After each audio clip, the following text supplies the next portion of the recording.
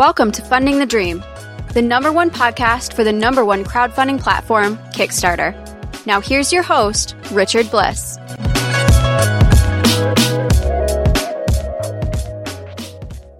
Welcome to Funding the Dream on Kickstarter. I'm Richard Bliss, the host, and this episode of Funding the Dream is Kickstarter and the Law. My guest is a lawyer. His name is Zach Strebeck. Zach, thanks for joining me. It's great to be here. We should tell our listeners that you're actually not here. They're going to assume that, but you're not only not here, you're based in the San Francisco Bay Area, which is where I am, but you're not there either. You're obviously a United States citizen, but you're not there either. You're actually in Tokyo tonight. I am in Tokyo this morning. It's morning for you. It's the evening for here. And then tomorrow you're headed off to, you were telling me, Beijing for a client work. Correct. You have a website, GameLawyerBlog.com. You focus on the game industry and the software industry as a lawyer. Yes. Okay. And the reason I've had you on the show is because you wrote a blog just recently that got the attention from what you were telling me is quite a few people. You want to tell us a little bit about that blog? Yeah, it blew up on Reddit and some other sites. So it's about the final decision, which is a summary judgment decision in the case between the creator of Bang, the card game, and a game called Legends of the Three Kingdoms. Right.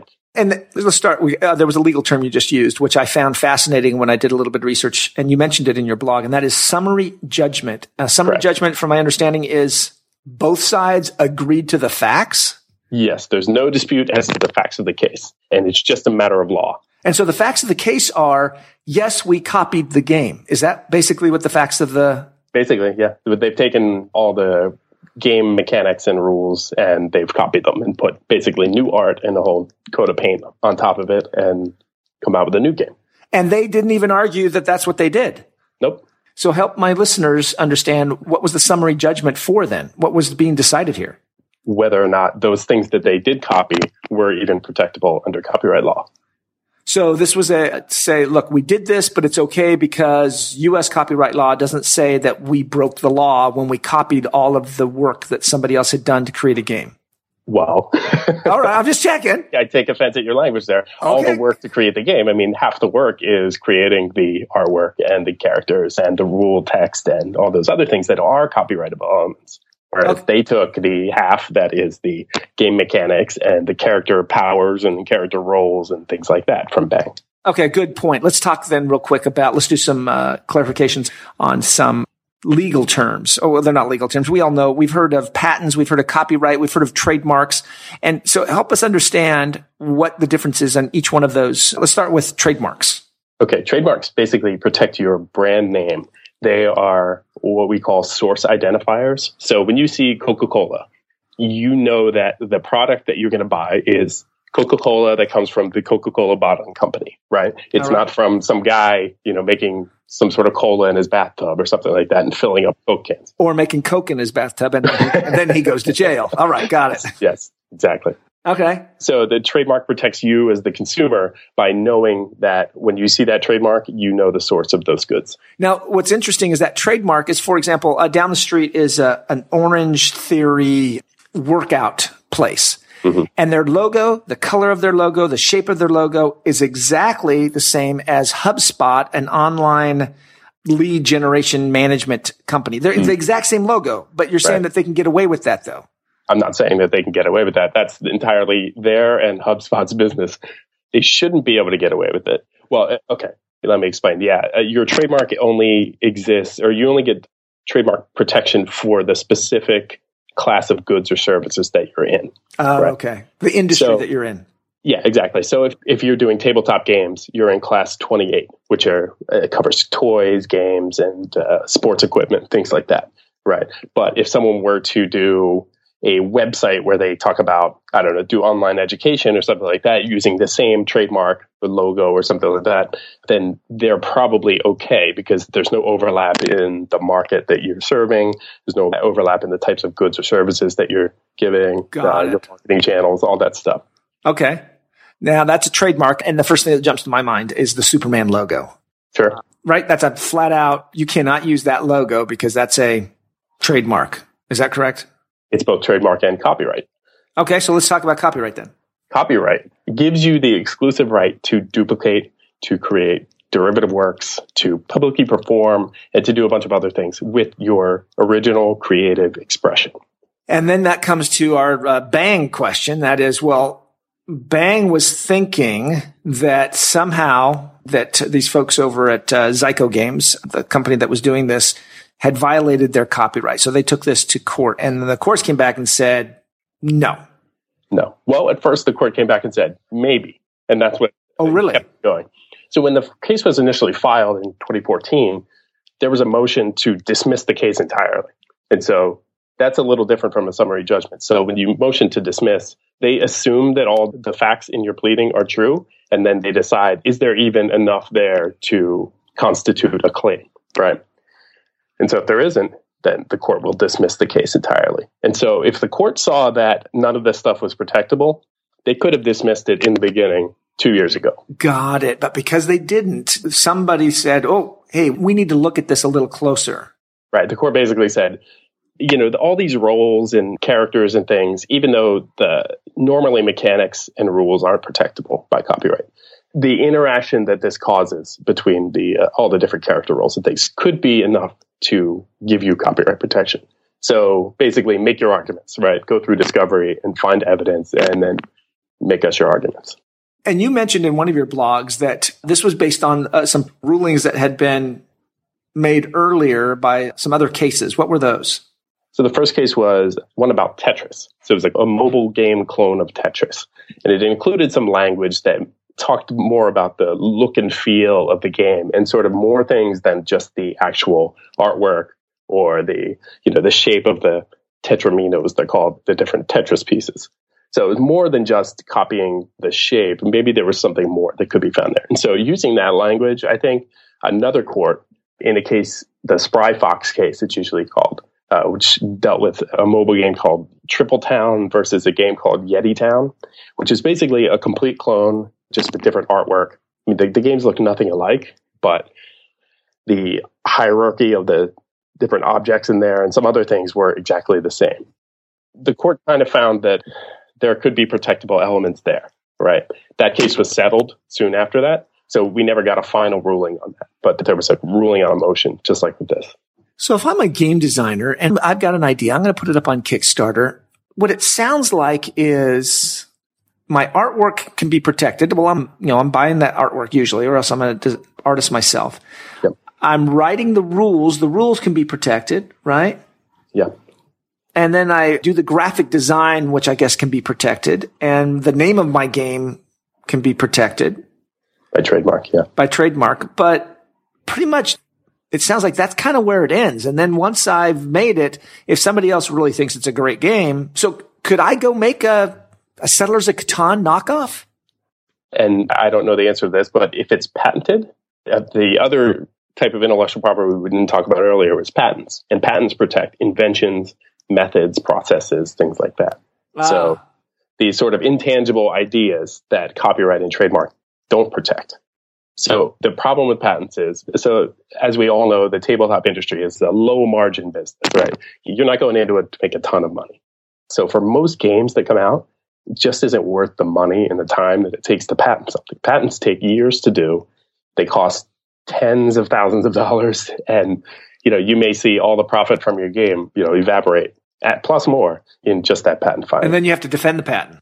Yeah, because actually what the patent gives you is a right to stop other people from doing something. So let's say you created a game and you have a patent on the rules. Then I go along and I improve those rules and I file my own patent. So my patent relies on your patent. It's nested inside of it. So I can't necessarily use what I've patented because it relies on me getting a license from you for your patent. So what I can do is stop other people from using what I've patented. So they can't use that innovation, right? It's confusing. None of this stuff is simple, but yeah. Hey, there's another one, famous marks, that I've heard about. You mentioned that earlier, and I'm thinking, maybe you're talking about just if you haven't registered a trademark, maybe you have common law rights, which is like, if I'm using something like a trademark, so let's say it's the name of my game, right? I'm calling it Bang. Okay. And that's my trademark, but I haven't registered it. I haven't done anything with it. I do have certain common law rights. So you have trademark rights. You have protection, but you just can't do anything with it unless you've actually registered your trademark. So if I'm going to sue you, I need to have registered my trademark first. Okay, so help me understand that. I have a game, I'm creating it, I'm putting it on Kickstarter, and so help me clarify here the difference between a trademark and a registered trademark. And well, which one has the little, is it registered? Is that the little R with the circle? Yeah.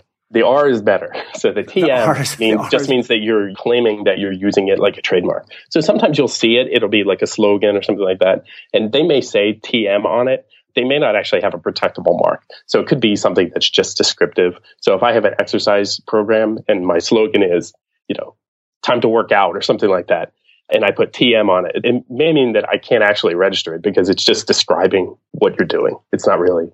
So trademarks can't be descriptive. They have to be some sort of unique or distinctive. Okay. And then the registered trademark, does it cost money to register my trademark? It does, unfortunately. Okay. So what protection does the registered trademark then give me? So a few things. You can sue someone in federal court for violating your trademark. I can give a lawyer money. So that's one thing. That's right. Okay. But you may get money in return. All right. For a few years of litigation. Things like you can stop importation of counterfeit goods, things like that. So if you could use your registered trademark technically to have the local sheriff go and raid a place that's hoarding your counterfeit goods and things like that. So, there's a few. The main one is just the fact that you can sue someone. That's the important thing.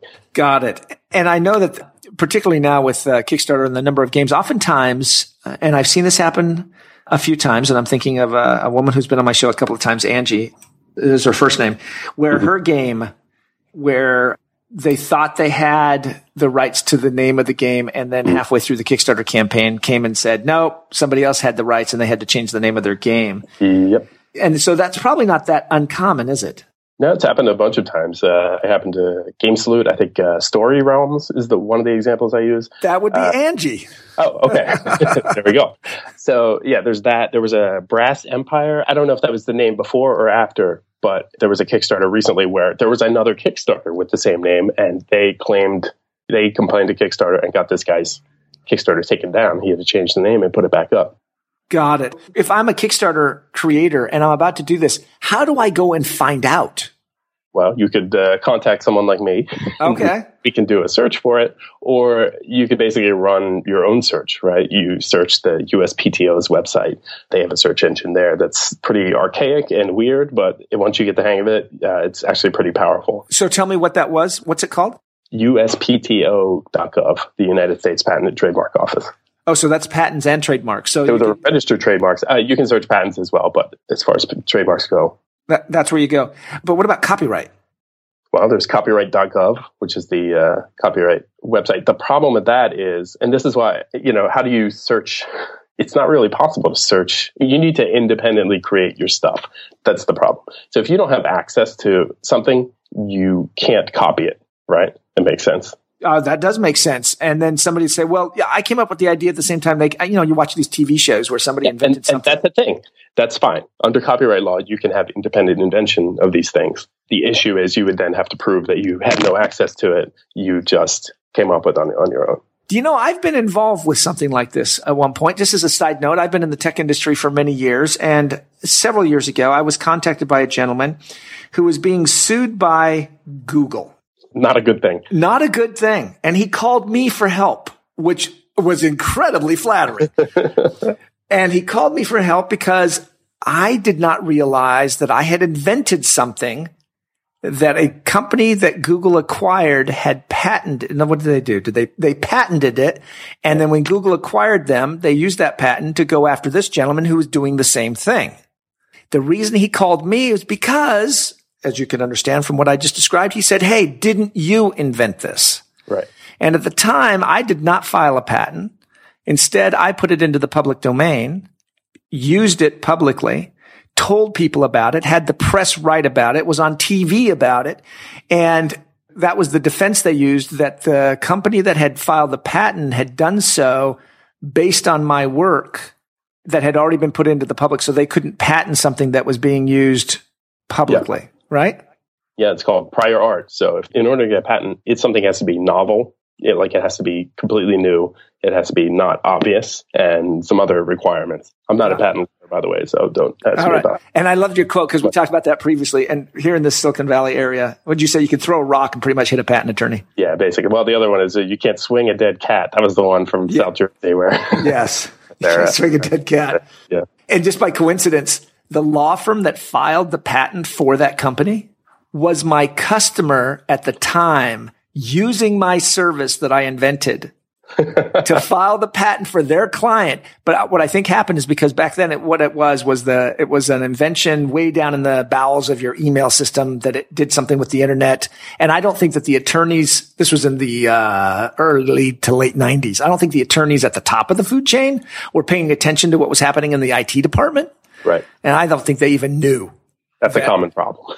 That attorneys don't know what's going on? That no one tells the attorneys what's going on. How about that? Yeah. And speaking of attorney, you have, so this has been very fascinating, but what's also fascinating is the very nature of your business. You are currently in Tokyo. Yeah. You are off to Beijing. How long will you be in Beijing? About 3 weeks. About 3 weeks. And then after Beijing, where do you go? I'm going to go to Bangkok for a few weeks, then to Seoul, South Korea for about a week. Then I'm in Los Angeles. Then I'm in New Jersey and Pittsburgh and North Carolina and Indianapolis for Gen Con. So I've got quite a few destinations. Speaking of which, yes, I saw you are going to be a panelist at Gen Con, which is very exciting. Yeah. I mean, industry insider. An industry insider. You got to like that title. Wear that badge, take a picture, tweet that out. Yep. But it would seem difficult to be an attorney on the road as much as you are, all of those places. You have a couple of things that you've been working on in our new age of mobile business. Yep. It's amazing. It is. And you mentioned a couple of them to me. So how do you stay in contact and up to date and actually getting work done while you're traveling like this? I use a service called Regus. Regus has business centers all over the world. So right here in Tokyo, there's 6 or 8 of them. I pick one that's within walking distance of where I'm staying. And I can use this business lounge that they have. It's maybe like $50 a month. It's not a lot. And you can go and they have a desk. You could work there. They have free coffee, internet, all of that. So that's how I actually work in an office when I'm traveling abroad. And then you use, you mentioned something about travelingmailbox.com? Yep. I use a service called Traveling Mailbox that it receives my mail for me. They scan it in and then I can either shred it or forward it or read it there. It's perfect. That's snail mail. And then you had mailletter.com. Mailletter.com is a service that will mail letters for you. Basically, you upload a PDF to them and they will mail a letter if letters need to get mailed. Luckily, I don't have to do this stuff very often. I don't receive a lot of mail because I have a completely paperless office, but occasionally you do have to send a letter. Well, that's absolutely amazing. We've been talking. Zach, I want to say thank you very much. We're out of time. Thank you very much for joining me on the show and kind of talking a little bit about the law and particularly this case. And when it comes right down to it is do your homework, do a little bit of research, talk to a lawyer, and make sure that you don't get caught like some of these other companies have. Yeah, I'll point out that I do free consultations and I love to talk to developers. So, I mean, you can always email me. All right. That's and they can email you at zstrebeck at strebeck.com. And that's STREBECK. So Zach, correct. And then it's gamelawyer.blog.com. They can go sign up for your newsletter. Zach, thank you again for being on the show. You are very welcome. I had a great time. Thanks. Our intro and exit music is Orientation by Bureaucratic. You can listen to more of their music at soundcloud.com/bureaucratic. Thanks for listening. Take care.